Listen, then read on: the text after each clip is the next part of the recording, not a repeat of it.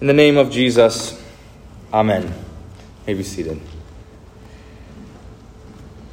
Dear saints, for the sermon today, I'm going to preach on the Old Testament lesson from Isaiah chapter 6, where Isaiah sees God in the temple. Now, I don't know of a better way to preach this text, Isaiah chapter 6, than to simply go through it verse by verse in order. So that's what I'll do. So verse 1 says, in the year that King Uzziah died. That is the year 740 BC.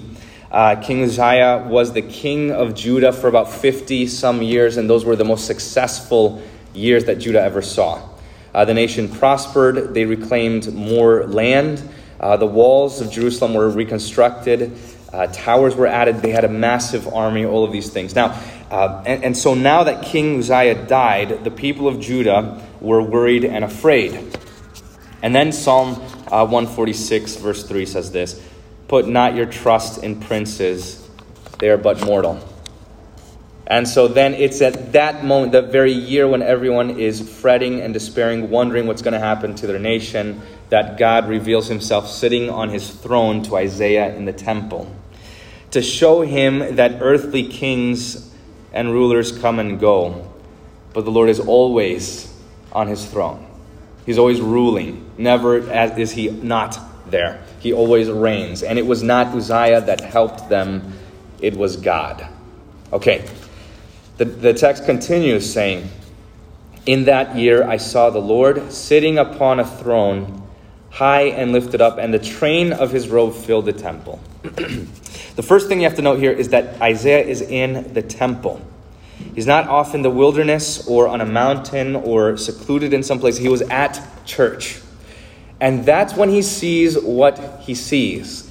And the second thing is this. Isaiah says, "I saw." That is with his own eyes.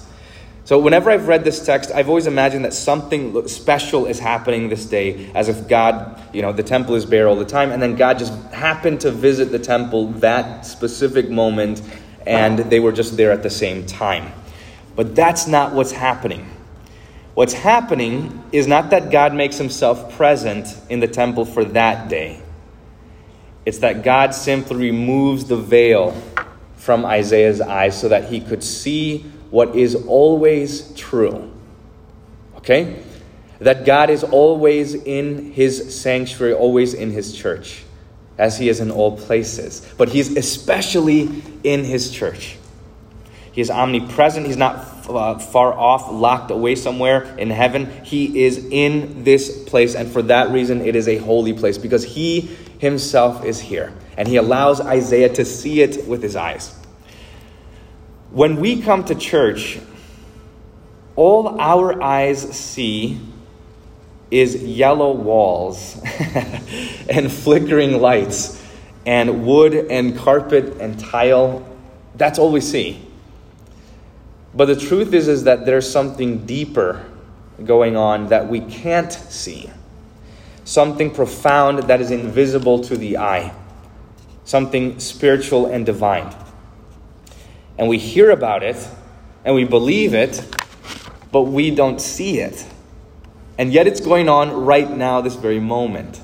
This very thing. That what Isaiah saw is what is happening invisibly even now. And yet we can't see or feel that the Lord is present. And yet, but for a moment, God allowed Isaiah to see it so that we would know what happens in church. What it means that God is there. Okay, verse 2 then continues saying, above him, above the Lord, stood the seraphim, that is angels. Each had 6 wings. With 2 he covered his face. With 2 he covered his feet. With 2 he flew. Again, Isaiah here doesn't tell us how many angels there are, but we do know that there are legions upon legions of angels, and so I think that they're all there. We don't have any reason to conclude that some are missing or only a few showed up. It's that, remember in the liturgy we say, with all the company of heaven, all the angels and the archangels and all the company of the host of heaven, we laud and magnify your glorious name, evermore praising you and saying, with all of them. That is what Isaiah is seeing. So if you can imagine it, Isaiah sees God on his throne, the tail of his robe, the trail of his robe, filling the entire temple. And then on top of that, he sees legions and legions of angels surrounding him in that small confined space. He sees them all at the same time. And now notice what they're doing. They cover their face and their feet. Here you have the holy and sinless angels of God before his throne. And yet they worship God with such reverence that they hide their face. They don't even look at God eye to eye as the angels. I did not expect that. These angels have nothing to be ashamed of. They have no sin and no blemish, no guilty conscience. They have never sinned in their life, in their existence. Nothing to be ashamed, no regrets in their life. Genuinely no regrets. Nothing to be ashamed of. Not an evil thought has ever come into their mind. Nothing wicked. Not an evil word has come out of their mouth. Nothing has gone on. And yet they are here covering their face before God, because they know that they are not worthy to be in the presence of God. This is something else. And a quick note here. The way these holy angels worship God should put us to shame. How many times have we just walked into church flippantly without any seriousness or reverence, thinking that it's just an empty place? Or how many times have we just strolled in thoughtlessly and gone superficially through the motions in the service? Or how many times have we walked in the church right after sinning, right after a conflict, right after speaking ill of others with unclean lips, or doing something that we shouldn't have done this very week? How many times have we just then strolled right into the church with our heads lifted high up and a stiff neck, not ashamed or embarrassed of our sinfulness? And yet you have the dear angels of heaven who have no sin covering their face before God. We ought to repent of our thoughtless and irreverent, many times, worship of God. Okay, back to the sermon. Verse 3 then continues. And one seraphim called out to another. One of the angels calls out to another and said, "Holy, holy, holy is the Lord of hosts. The whole earth is full of his glory." Now you should recognize this. You should know it well. Even the children know this. This is the song that we sing every Sunday before the Lord's Supper. This is the Sanctus, which means holy. And we are singing the exact words of the angels. It came from their mouths first. And we are singing what they sang that day in Isaiah chapter 6 on that very moment. Now, I'm really disappointed because our English translations of the text are inaccurate with these three holies here. If you look at the hymn that everybody loves, if you look at the Sanctus in our hymnal even, if you even open up the English Bible, I think the ESV, NIV, and others like that, they will translate the words like this. Holy, comma, holy, comma, holy, little h, comma. So holy, comma, little h, holy, right? As if we're just repeating the word holy 3 times, as if we're just saying it repeatedly for the sake of poetry, or just to really emphasize how holy God is. Like, well, there are things that are holy, but God is holy, holy, holy. He's super holy. He's the most holy thing. So as if that's what's being communicated. But that is not what the Hebrew is saying. It should be translated like this. Holy One, exclamation point. Holy One, capital, exclamation point. Holy One. One entire thing. That they are each standing alone separately. So that the angels are crying out to the triune God, Holy Father, Holy Son, Holy Spirit. And the grammar, this is amazing. The grammar here isn't holy, holy, holy are the Lord's, plural, but holy, holy, holy is the Lord, singular.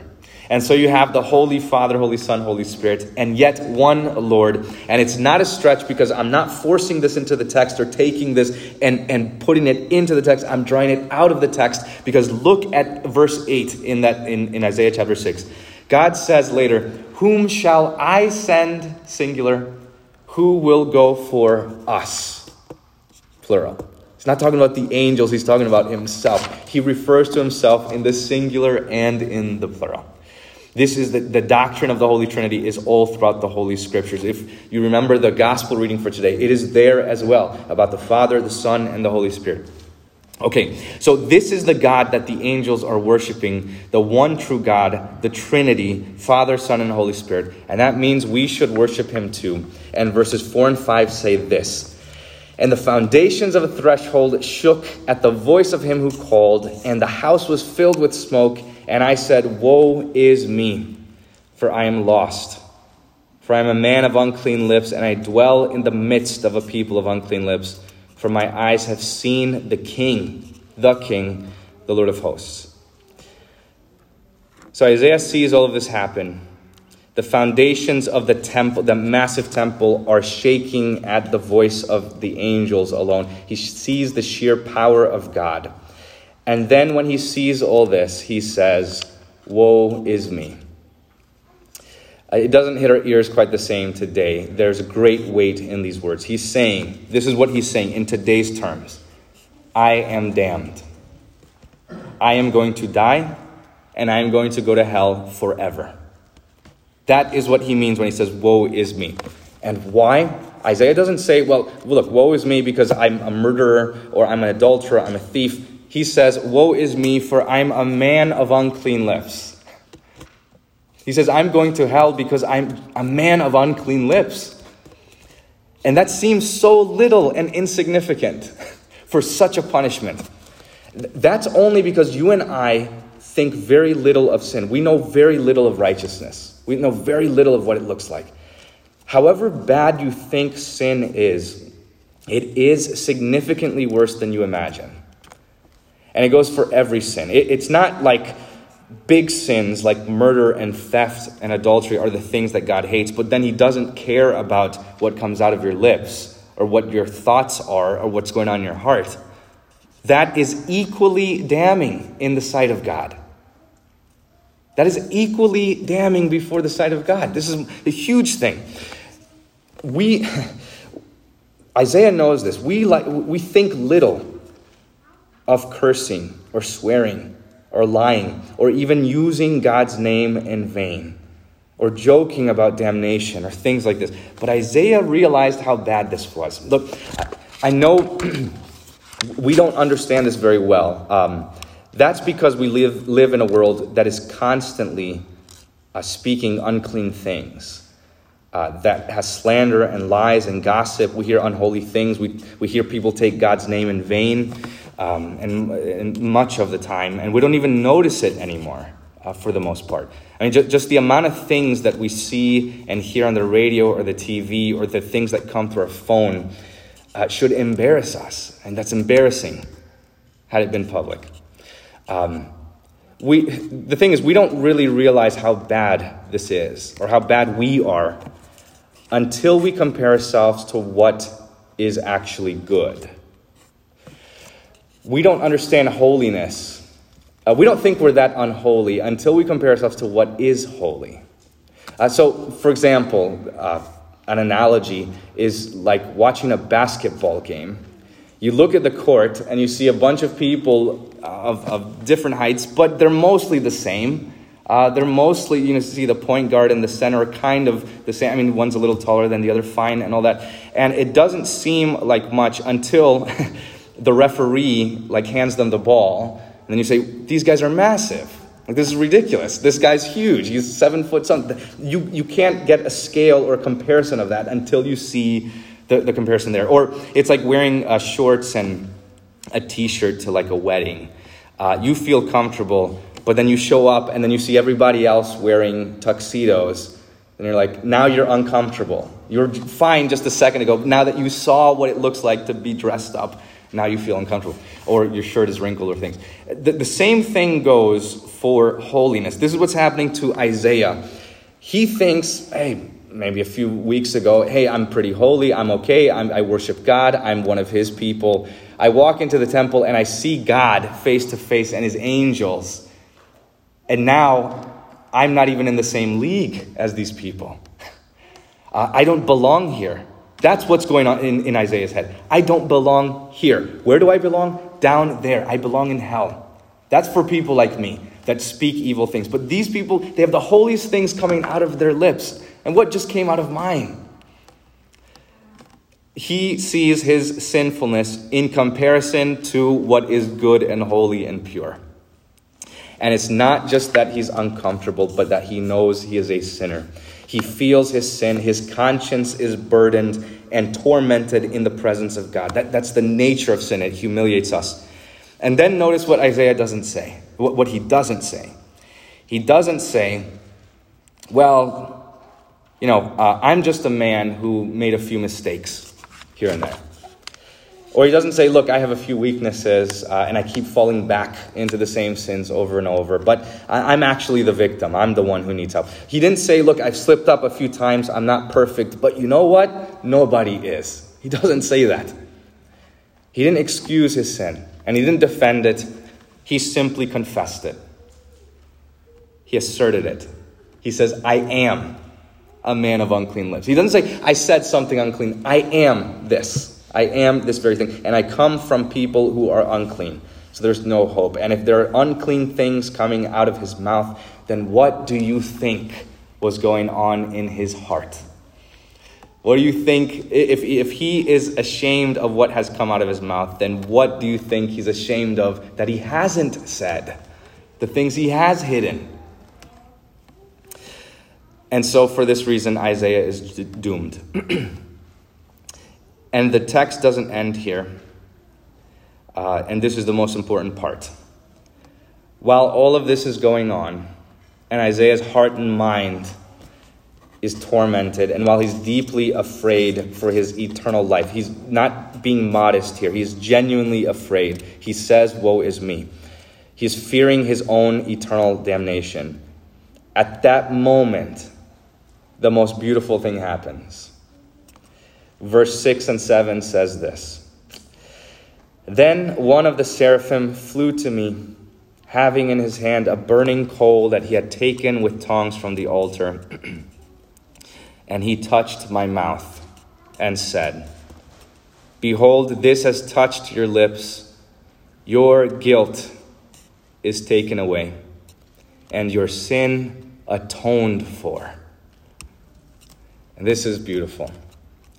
While Isaiah is afraid of his own sin and guilt, the Lord takes that guilt and sin away. He atones for it. That means he forgives it. The word here in Hebrew is kafar, which means to propitiate. And to propitiate means to cover with blood, to sprinkle with blood. It means that God is going to cover his sin with the blood of a sacrifice. And we know who he's talking about.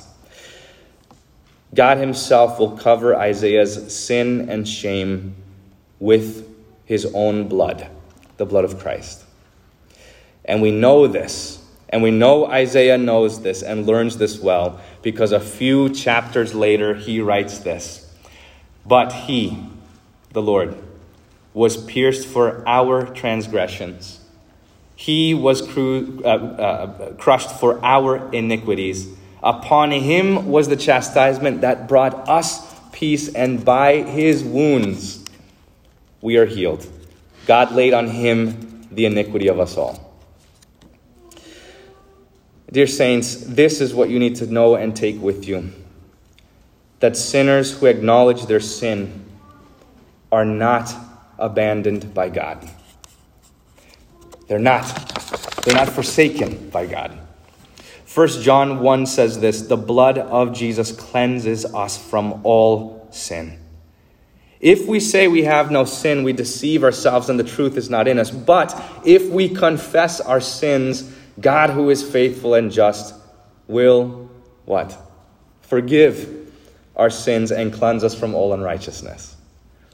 When you confess your sin and your guilt to God of how unworthy you are to be in his presence, in his church, how unworthy you are to be a member, how unworthy you are to receive his baptism, how unworthy you are to hear these very words right now, how unworthy you are to receive the Lord's Supper. When you confess this, the Lord will not forsake you or give you what you deserve. He will forgive you and save you. And God will make you worthy to stand in his presence, unashamed.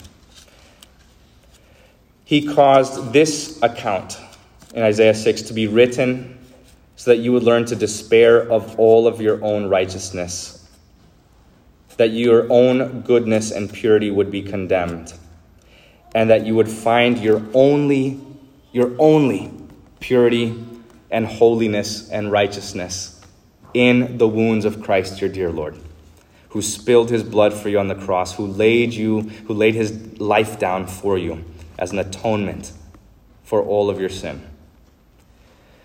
So in Christ, you have nothing to be ashamed of. In Christ, you have nothing to hide, because Christ has hidden you in his wounds, in his blood. And you stand joyfully before his presence, not afraid or ashamed, not fearing damnation, but looking forward and rejoicing in your salvation. God be praised that he is here again right now, not to condemn you, but to forgive you and give you peace. And soon what is on this altar will be taken and placed on your lips, and your guilt and your sin once again will be taken away. God grant us faith to believe this. Amen. The peace of God, which surpasses all understanding, guard your hearts and your minds in Christ Jesus our Lord. Amen.